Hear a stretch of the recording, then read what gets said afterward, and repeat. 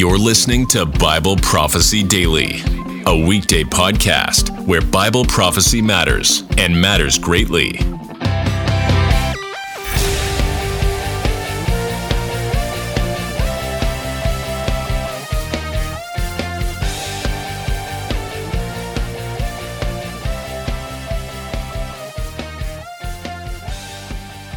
Hey everybody, welcome to the final episode of the Gog Magog War Study. This is part 7, Answers to Critical Questions. I will start off by answering some questions that were sent in to me during the course of this study from listeners, and then I will finish up this episode with answering objections from christandprophecy.org. They put together a pretty comprehensive list of 12 criticisms of this theory, and I'll just go through those one by one. I received a number of questions about verses found at the very end of Ezekiel 39. This is a section that Bible translations that put headings on sections in the Bible will usually mark out as a new section. Some, like the ESV, start this new section around Ezekiel 39:25, while other versions, like the New King James Version, starts this new section at verse 21. But the point is, there is a recognition among Bible translators that at the end of Ezekiel 39, there is a shift in tone that can warrant a different title heading. So as a refresher, in context, Ezekiel has been talking about an undisputedly future vision, which we know of as the Gog-Magog War. Gog is defeated, the bird feast happens, God is glorified, but then around verse 21, the tone shifts. And during the last few verses in the chapter, it begins to speak of things that cause you to do a double take. For example, all of a sudden, Israel and its sin is back in focus. It talks about their captivity into the nations, which is a result of sin, and how their ultimate restoration will be in the Messianic age. I'll read the passage. Ezekiel 39:22-29 says, "And the nations shall know that the house of Israel went into captivity for their iniquity, because they dealt so treacherously with me that I hid my face from them and gave them into the hand of their adversaries. And they all fell by the sword. I dealt with them according to their uncleanness and their transgressions and hid my face from them. Therefore, thus says the Lord God, now I will restore the fortunes of Jacob and have mercy on the whole house of Israel, and I will be jealous for my holy name. They shall forget their shame and all their treachery that they have practiced against me when they dwell securely in their land with none to make them afraid. When I have brought them back from the peoples and gathered them from their enemies' lands, and through them have vindicated my holiness in the sight of many nations. Then they shall know that I am the Lord their God, because I sent them into exile among the nations, and then assembled them into their own land. I will leave none of them remaining among those nations any more, and I will not hide my face any more from them when I pour out my spirit upon the house of Israel, declares the Lord God." This can be a little bit confusing, since for the past 2 chapters, not a single negative thing was said about Israel. They were a people dwelling in perfect peace and harmony, presumably in the Messianic age. They were defended by God when Gog and his armies attempted to attack them, yet now it seems to have reverted back to the themes that began in Ezekiel 33, which is exactly what I will argue is happening. If you remember from our study on the context of the Gog-Magog War, Ezekiel 38 and 39, where this war occurs, is really the finale of a series of 6 visions that Ezekiel was given starting in chapter 33, verse 21, when Ezekiel was told by a messenger that Jerusalem had fallen to Babylon. The messenger, as we saw, sparked a series of visions that had a very particular theme and structure. The visions first chastised Israel and the surrounding nations for the sins that led to the fall of the city and their soon coming slavery in Babylon.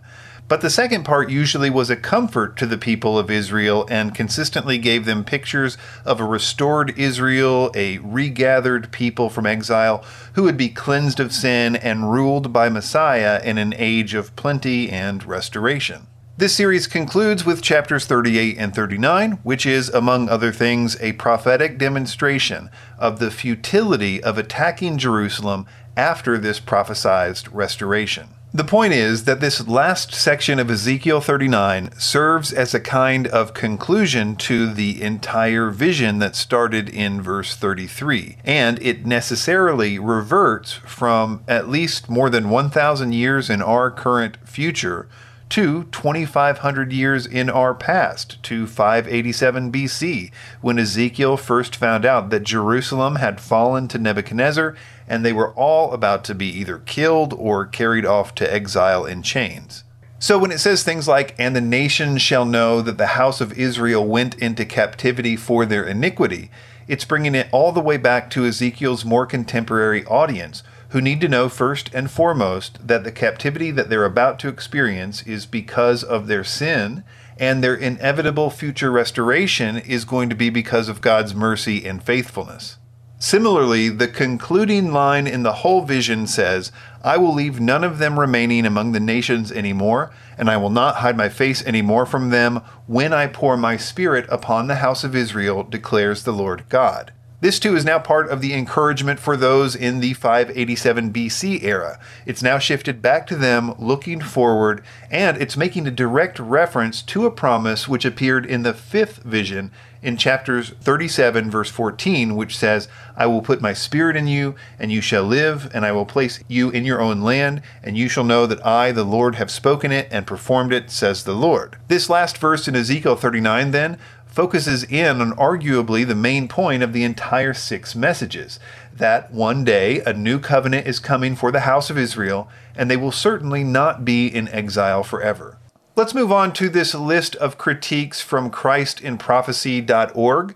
I chose this mostly because it was the longest and most comprehensive list I could find, and from a fairly reputable site, which is David Regan's site, though this particular article was written by one of the writers on the site, Nathan Jones. I think it's important for me to go through these one by one, because I think you'll see as we do that the quality of these arguments are not very good. And for me, one of the best ways to test a theory is to see the quality of the arguments against it and the quality of the rebuttals. His first argument goes like this: Ezekiel's chapters would be chronologically out of order with this view. And again, he's rebutting the post-1000 year view. He says, Ezekiel 33 through 39 covers the national restoration of Israel and is followed by chapters 40 through 48, which describe Israel's spiritual restoration, entering into and enduring throughout the millennial kingdom. So what does he mean when he says Ezekiel's chapters would be chronologically out of order with this view? As we've seen, Ezekiel's chapters 33 through 39 ends with the Gog-Magog war. The next chapter, Ezekiel chapter 40, begins a 9-chapter discussion about the millennium, with dimensions of the millennial temple and the land allotments with all kinds of details. So he's saying that if the last 9 chapters in Ezekiel are about the millennium, then whatever comes before those chapters must chronologically come before the millennium in time. The first thing I want to do is draw your attention to why no serious scholar thinks these 2 sections of Ezekiel are linked chronologically, which is that they are obviously 2 different prophecies which occurred 13 years apart from one another, as Ezekiel makes very clear. I'll play a quick section from a previous video I did about this question. I honestly believe that the main reason people reject this notion is because chapters 38 and 39 in Ezekiel are followed by an obvious description of the millennium in Ezekiel 40 through 48. They assume that since Ezekiel 40 through 48 is talking about the millennium, that the Gog-Magog war, which is found in the 2 preceding chapters, must occur before the millennium. There are indeed many occasions in Scripture where this kind of chronological connection would be valid, but as we will see, this is definitely not one of them. Ezekiel begins each prophecy with a description of the date when he received it. He does this 13 times throughout the book. The section that includes the prophecy against Gog begins in chapter 33, verse 21, which says, "And it came to pass in the 12th year of our captivity, in the 10th month, on the 5th day of the month, that one who escaped from Jerusalem came to me and said, the city has been captured." Everything that Ezekiel was given to write about Gog and Magog is included in this prophecy, which lasts for 6 chapters and ends after the section about the Gog-Magog war in chapter 39. The 9 chapters that follow this prophecy about the millennium are part of a completely different prophecy which was given to Ezekiel 13 years later. Chapter 40 begins this way: "In the 25th year of our captivity, at the beginning of the year, on the 10th day of the month, in the 14th year after the city was captured, on the very same day the hand of the Lord was upon me, and he took me there." Dr. J. Paul Tanner says of this in his paper, Rethinking Ezekiel's Invasion by Gog, quote, We need not expect chapters 40 through 48 to chronologically follow chapters 30 through 39, since these chapters are part of a separate vision. If you take the dates of Ezekiel's 13 visions and put them in chronological order, it would look like this: Ezekiel chapter 1 verse 1, Ezekiel 8:1, Ezekiel 20:1, Ezekiel 24:1, Ezekiel 29:1, Ezekiel 26:1, Ezekiel 30 verse 20, Ezekiel 31 verse 1, Ezekiel 33 verse 21, Ezekiel 32 1 and 17, Ezekiel 41, and Ezekiel 29:17.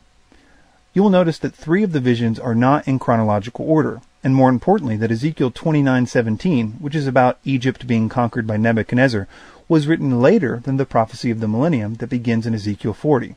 A simple understanding of the nature of the book of Ezekiel would prevent anyone from building doctrine based on the order of the visions in Ezekiel. Some people even suggest that the last 9 chapters of the book of Ezekiel are part of a separate book altogether. Josephus tells us that Ezekiel, quote, left behind 2 books, Antiquities 10:5-1.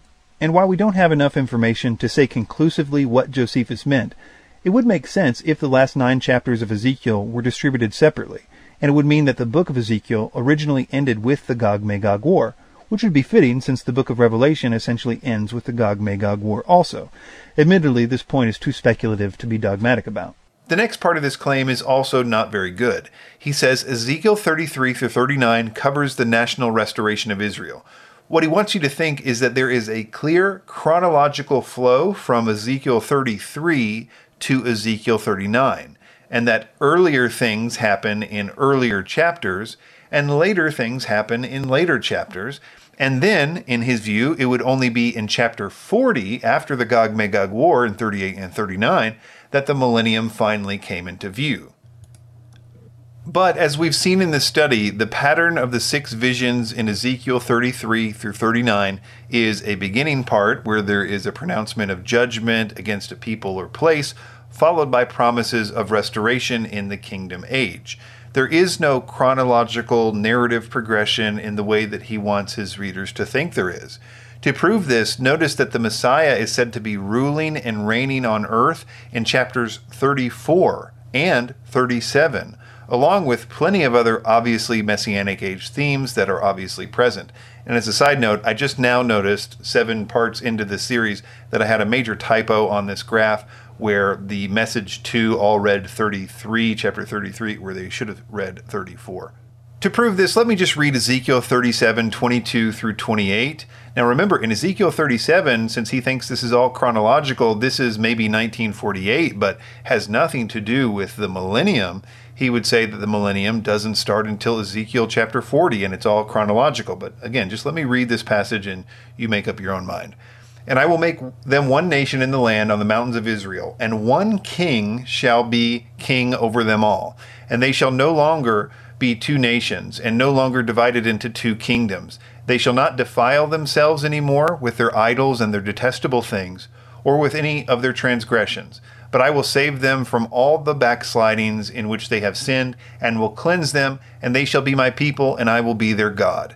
My servant David shall be king over them, and they shall all have one shepherd. They shall walk in my rules and be careful to obey my statutes. They shall dwell in their land that I gave to my servant Jacob, where your fathers lived, and their children and their children's children shall dwell there forever. And David my servant shall be their prince forever. And I will make a covenant of peace with them. It shall be an everlasting covenant with them, and I will set them in their land and multiply them, and will set my sanctuary in their midst forevermore. My dwelling place shall be with them, and I will be their God, and they shall be my people. Then the nations will know that I am the Lord who sanctifies Israel, when my sanctuary is in their midst forevermore. So I think simply reading that passage is enough to convince most of you that the millennium obviously is in view in this passage, and to say that it can't be because the millennium doesn't start until Ezekiel 40 is just a bad argument. His next argument is similar, though. He says Revelation 20's chronology does not harmonize with Ezekiel's chronology. Revelation 20 describes the millennial kingdom, which is immediately followed by chapter 21 concerning the eternal state. So what he's saying is that the Gog-Magog war in Revelation 20, where John specifically says something called the Gog-Magog war will happen at the end of the 1,000 years, it can't be the same as the Ezekiel version of the Gog-Magog war, because after the event in Revelation 20, the eternal kingdom begins in Revelation 21 and 22. He says that can't be the same thing as in Ezekiel because, in his view, Ezekiel 38 and 39 are followed by the millennium chapters of 40 through 48. So you can see it's just the same thing as his original point. He's insisting that Ezekiel 40 through 48 is chronologically connected to what comes before it.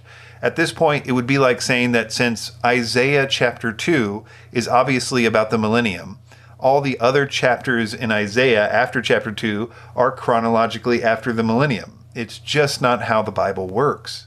To be clear, it can work like that, and it often does work like that in the Bible. There are lots of times in which a chapter is chronologically linked to the chapter that comes after it, and usually it's obvious. There is language that says something like, and then this happened, which means that it's connected, or other contextual clues, or maybe they are part of the same vision. But in this case, none of those things are true. They're not part of the same vision. There's no language that chronologically connects them. He is just saying that they're connected, and therefore it can't be right. His third argument reads as follows. The Gog-Magog invaders would no longer have bodies that require Israel to bury over 7 months, as the Revelation account records the invaders being incinerated by fire coming down from the heavens.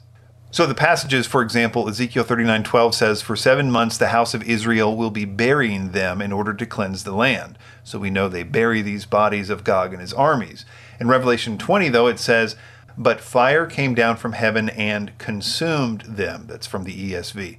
So he's saying that the Gog-Magog invasion in Revelation 20 can't be the same as the one in Ezekiel, because in Revelation 20 verse 9 it says the fire from heaven consumed them, or some translations say devoured them.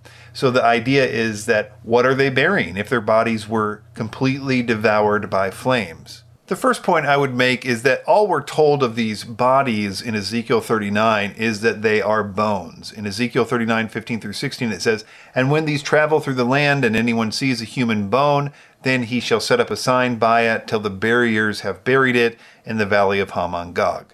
Another thing I'll mention is that in another prophecy in Zechariah 14, which has undeniable parallels to the Gog-Magog war, it describes the destruction of the armies in a way that seems to suggest that their flesh is the main target of the attack. Zechariah 14:12 through 13 says, "And this shall be the plague with which the Lord will strike all the peoples that wage war against Jerusalem. Their flesh will rot while they are still standing on their feet. Their eyes will rot in their sockets, and their tongues will rot in their mouths." So it seems to me that you could bury the bones of people who had their flesh consumed by this heavenly fire. But one of the more obvious problems with the argument, in my opinion, is that he's conveniently leaving out that fire from heaven and brimstone is in Ezekiel's version as well. John, in my opinion, through the Holy Spirit, is just summarizing in 3 verses the whole of Ezekiel 38 and 39. And fire from heaven is kind of the main event in both accounts, not just the Revelation account. So yeah, fire from heaven is clearly in both passages. It's mentioned twice in Ezekiel, actually. So either way, you're going to have to deal with the people of Israel burying bones of those who have had holy fire and sulfur and brimstone rained down on them. I think he's just trying to make a bigger deal of this word consumed or devoured that I think is intended, and make it mean that there can be nothing left. And while that is one possible meaning of the word, there are a number of other obvious possibilities, such as having all of your flesh burn up by fire from heaven, or it could just be speaking of the utter destruction of one's body by having fire and brimstone rain down on them, but not necessarily the annihilation of every atom in the body. Okay, this next one I actually like. I think it's one of the 2 best arguments he has. He says, Israel would have no reason to need 7 months to bury the dead invaders if God is just going to resurrect them at the end of the millennium, judge them at the great white throne judgment, and then throw them into the lake of fire. So the argument is, and remember, in Revelation 20, we have the 1,000-year period, then we have the Gog-Magog war, or whatever is happening there in Revelation 28 through 9, and then we have Satan being judged in Revelation 20, verse 10, then we have the great white throne judgment in Revelation 20, 11 through 15. And then finally, we have the new heavens and new earth and new Jerusalem. So what people call the eternal kingdom. So the argument is, since the great white throne judgment, which is where all the unsaved from all time will be resurrected from the dead and judged, In this view, it would be after the burial of the bones in Ezekiel 39:11 through 16. So why take the time to bury the bodies if they're just going to get resurrected and judged right after this anyway? I'll start off by quoting from J. Paul Tanner in his 1996 paper, Rethinking Ezekiel's Invasion by Gog. This is not necessarily trying to answer this criticism, but a similar criticism. He says, the Bible does not say that there will be 1,000 years from the beginning of Christ's millennial rule until the eternal state. A closer look at Revelation 20 reveals that there are 1,000 years from the beginning of Christ's millennial rule until the release of Satan. It does not tell how much time transpires between Satan's release and the eternal state. Following the 1,000 years, several things must take place before the eternal state. Number 1, Satan will be released for a short time, Revelation 20 verse 3. Number 2, Satan will have time to deceive the nations and move them to attack Israel. Number 3, Satan, the beast, and the false prophet will be thrown into the lake of fire, Revelation 20 verse 10. And 4, all of the unrighteous dead will be brought before the great white throne, judged by God and thrown into the lake of fire. A serious consideration of these factors would suggest that it is not unreasonable that a period of several years will transpire during this time. Further, I would point out that we know almost nothing about the time period between the 1,000 years and the eternal state. And what we do know of the eternal state seems to go against what most people think they know about it. For example, look at this verse in Revelation 21, 24 through 27, where the eternal state is definitely in view. It seems to suggest that there is a pilgrimage system with the nations after that. It says, by its light the nations walk, and the kings of the earth will bring their glory into it, speaking of the New Jerusalem.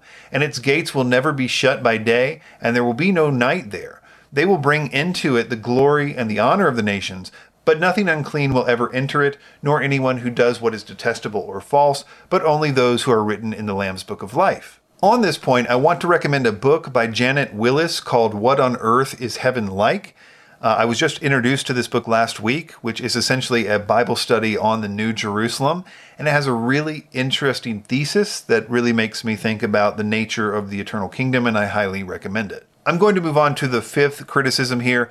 I think we'll get into more of this discussion about what to think about the time period between the 1,000 years and the eternal state as we discuss some of his other arguments. So we'll just move on to number 5, which is Israel would have no reason to burn the invaders' weapons into the perfect eternal state. I think this argument is a lot like the last one in that it is based on no real evidence. It is a presumption about what the eternal state is like and what will and won't be needed. I've already argued one side of this, which is that we don't know how much time will elapse between the war in Revelation 20 and the eternal state.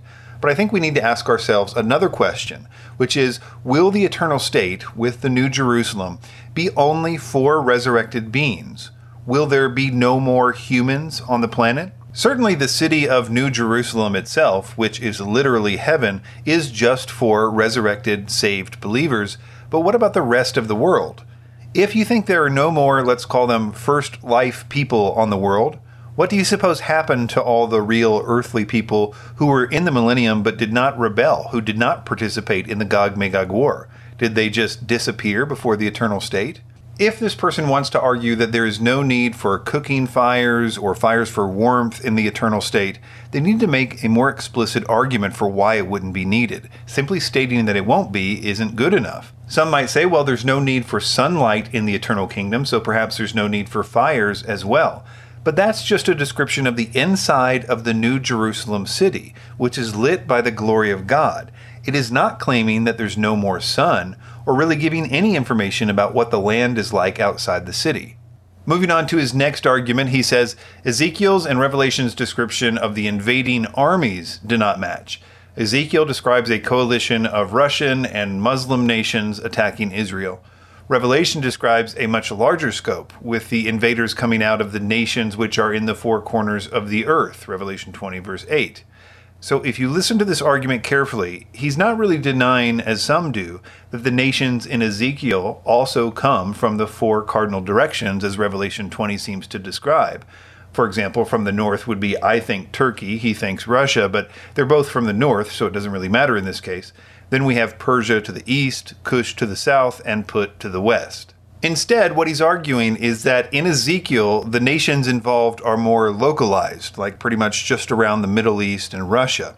Where in Revelation 20, he believes it should be a bigger area because of this phrase, nations which are in the four corners of the earth. In his view, the Middle East, with Russia, is not big enough to be considered from the four corners of the earth, regardless of the direction they come from. I suppose he's wanting this to be a situation where every continent on earth is involved, or just a much bigger geographical area. One very easy way to prove that four corners of the earth can not only refer to a group of nations in the Middle East, but precisely the nations involved in Ezekiel 38 and 39 can be seen in Isaiah 11, 10 through 12, which says, "In that day the root of Jesse, who shall stand as a signal for the peoples, of him shall the nations inquire, and his resting place shall be glorious.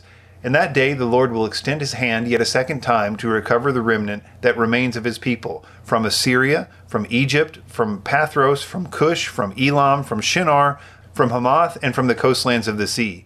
He will raise a signal for the nations, and will assemble the banished of Israel, and gather the dispersed of Judah from the four corners of the earth." So if this image doesn't show how bad of an argument this is, I don't know what will. You can clearly see that the nations that Isaiah included in his four corners of the earth are, for all intents and purposes, the exact same nations that are mentioned in Ezekiel 38 and 39, which are called the four corners of the earth in Revelation 20. There is therefore no reason to expect this phrase, four corners of the earth, to need to include all the continents on the planet or anything larger than this basic geographical area. Moving on to his next argument, he says, Ezekiel's and Revelation's descriptions of the battlefields do not match. Ezekiel describes the Gog-Magog battle taking place on, quote, the mountains of Israel, while Revelation's account states that the battle takes place on, quote, the broad plain of the earth. Let me first read Revelation 20, verse 9. It says, "And they marched," this is speaking of Gog's armies, "and they marched up over the broad plain of the earth and surrounded the camp of the saints and the beloved city." So first of all, I want to point out the obvious, that in Revelation 20, verse 9, it's simply saying that Gog's armies marched across the broad plain of the earth in order to get to the camp of the saints. It's not talking about the geography of the camp of the saints, but about where Gog and his armies came from. Ezekiel is talking about the geography of their destination. It's not even intended to be speaking of the same thing. So even though this argument is moot, I would like to take the opportunity to mention at least two other places where different geography is mentioned with regard to this battle. Ezekiel 39:5 says, "You," speaking of Gog, "shall fall in the open field." Also, in Ezekiel 39:11 through 16, 3 times the valley is mentioned as the place of his burial, and if we assume that Gog's army's burial ground is near the place of battle, you would have some evidence to suggest that the battle was in a valley. His next argument says Ezekiel's and Revelation's description of Israel's rulers do not match. Ezekiel 38 and 39 follows chapters 36 through 37, which describe the rebirth of Israel, a nation not yet in belief in God, nor having accepted Jesus as Messiah. The Revelation 20 account has Jesus already ruling from Jerusalem for 1,000 years. So this is pretty much just a restating of his earlier argument, his belief that Ezekiel 33 through 39 is a chronological thing in which the Messiah has not shown up yet. It has nothing to do with the Messiah or the millennial kingdom. In his view, that all comes later in Ezekiel 40. And we showed you in Ezekiel 37, for instance, how obviously it is that it's talking about the millennium and Jesus. It says, "And one king shall be king over them all." Who do they think that is? Benjamin Netanyahu?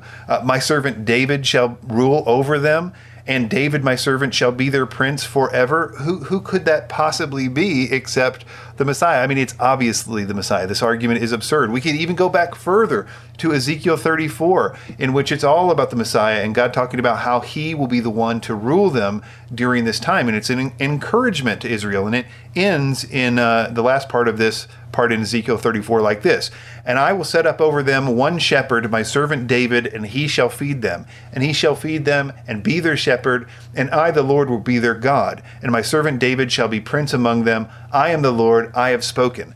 This is obviously talking about the millennium. What other time could this be? It is not talking about anything before this. So this argument that Revelation 20, they have a Messiah, but there's no Messiah, and Ezekiel 33 through 39, it's an absurd argument, and I know I'm overusing that term. His next argument goes like this: Ezekiel's and Revelation's description of the invaders' leaders do not match.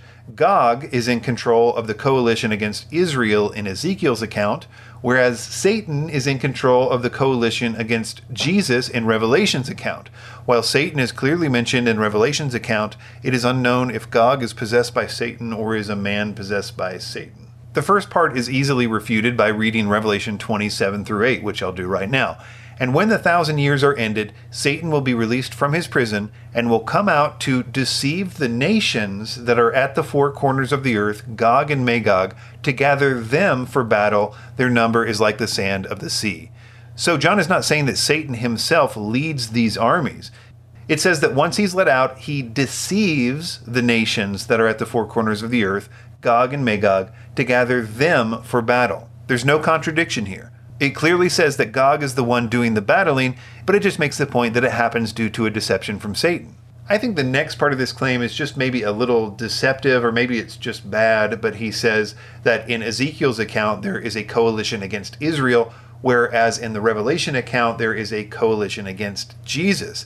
But that's just not what the text says. In Revelation 20, verse 7 through 9, it says nothing about a coalition against Jesus. It clearly says that they're gathered to go to battle against the camp of the saints in the beloved city, literally Israel. So it just seems obvious that it's the same thing. His attempt to make a distinction is, I think, deceptive.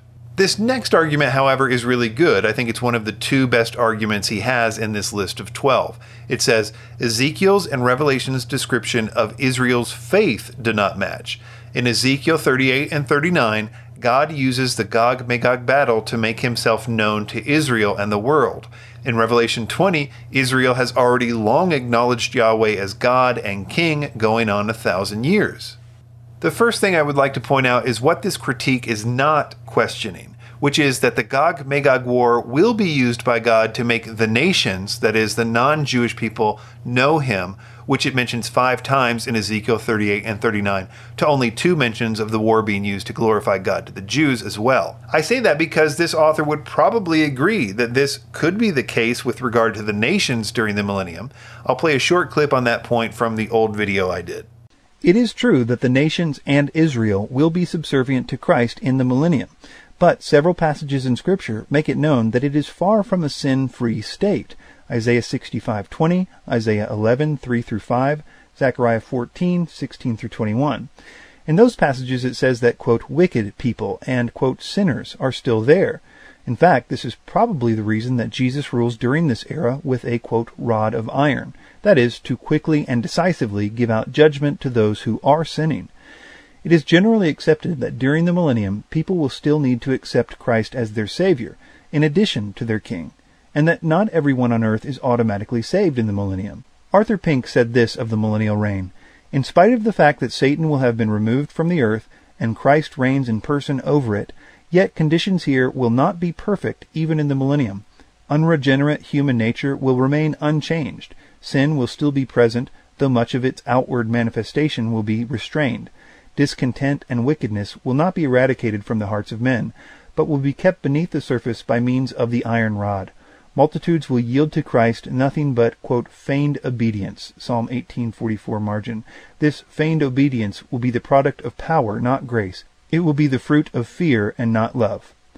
The fact that not everyone is saved is quite obvious when you consider that when Satan is released at the end of this 1,000 years, he is able to tempt so many people to go to war against Jesus that their numbers are referred to as being like the sands of the sea. The point I'm trying to make here is that the millennium is obviously a blessed time, but it's not perfect, and it is not doctrinally correct to say that every person on earth is saved or, quote, knows God in the salvific sense at this time. While I agree that when the 70th week ends, Israel will be saved and the nations will be made subservient to God, there should be a distinction between that event, which begins at the millennium, and the universal love and knowledge of God that Ezekiel describes, which apparently won't occur until after the end of the millennium in the eternal kingdom. So my point is, first, that people would agree that despite the nations obviously knowing Jesus in some sense during the millennium, I mean, Jesus is literally ruling over them as king, and they do go up to Jerusalem year by year for feast days. So we would agree that they know him in one sense, but they don't know him in the way that God would want a saved person to know him if they are not saved, which clearly some of them in the millennium will not be. But apparently after the Gog-Magog war, the nations will have their hearts changed in some way. But the question is, what about the Jews? Don't the Jews know him in that way during the millennium? Nothing is going to change with them after the millennium, will it? Well, let's think about it. So I'm showing an artist's representation of what a map of Israel might look like during the millennium, according to the last 9 chapters of Ezekiel, which are very detailed with regard to these kinds of measurements. The point I'm trying to make is that these tribes from Dan, Asher, Manasseh, etc. are all human beings who are descendants of probably the 144,000. They're not eternal beings. They are in some sense just like the nations we mentioned before. They are real humans who I would argue are not necessarily saved. While they are certainly set apart and protected, and I suspect the vast majority of them are saved, what would the mechanism for that be? If they have a newborn baby, let's say, is that baby automatically saved just because it's a Jew in the millennium? But the point is, there is a change after the millennium, after the great white throne judgment, it seems. And so, yes, I would say there is room for God to speak of earthly people really knowing him in totality only after the great white throne judgment, after the final defeat of Satan. In other words, it's only after the great white throne judgment that the question of salvation becomes essentially a moot point. I need to be careful not to fall into the trap that I was accusing him of earlier, which is claiming to know things about the eternal kingdom that I can't possibly know. There's just not that much information in the Bible about it. And I think one of the reasons that this question is a good one is because there's just not enough information for me, or I think anyone, to adequately answer it. Moving on to his last 2 arguments, number 11 says, the unbelieving children of the tribulation saints who have survived to live in the millennial kingdom will be the ones who wage war against God at the end of the 1,000 years, as opposed to the children from the age of the, quote, time of the Gentiles who wage war in Ezekiel and Jesus' account. This one really isn't even an argument as much as it is an assertion about what he believes, but to be fair, let me explain it. Basically, he is saying that in the Revelation 20 passage, which necessarily is in the millennium, is fought by those living in the millennium. But with regard to Ezekiel's war, he thinks it's fought by the Gentiles mentioned in Luke 21:24, which reads, "They will fall by the edge of the sword and be led captive among the nations, and Jerusalem will be trampled underfoot by the Gentiles until the times of the Gentiles are fulfilled." Setting aside for the moment the contradiction that would arise if the Gentiles in Luke 21:24 were speaking of the armies of Ezekiel, because the Gentiles in Luke 21:24 actually conquer the city of Jerusalem, where the armies of Gog absolutely do not. But I think pretty much everyone would agree that this Luke passage has no connection to either Revelation 20 or Ezekiel 38 and 39 directly. There's nothing in the text that assumes there's some kind of parallel or linguistic connection. You just have to assume they're speaking of the same thing because you decided to. This person obviously has a theory that the Gog-Magog war occurs in the last part of the 7-year period, and he's simply asserting that. Basically, he's saying you can't be right because I'm right. So there's no argument to interact with here. Moving on to his final argument, he says, John's use of, quote, Gog and Magog in Revelation 20 verse 8 is more likely to draw a comparison between Ezekiel's Gog-Magog battle and the one John is describing at the end of the millennial kingdom. In other words, the labeling acts as a kind of shorthand saying, quote, it's going to be Gog and Magog all over again. So this is something that people have to do. They have to try to explain away why John says the words Gog and Magog in Revelation 27 through 9 if it's not the Gog-Magog war. His argument is that John was just using this term Gog and Magog to draw a comparison to Ezekiel's war, even though he was describing a completely different war.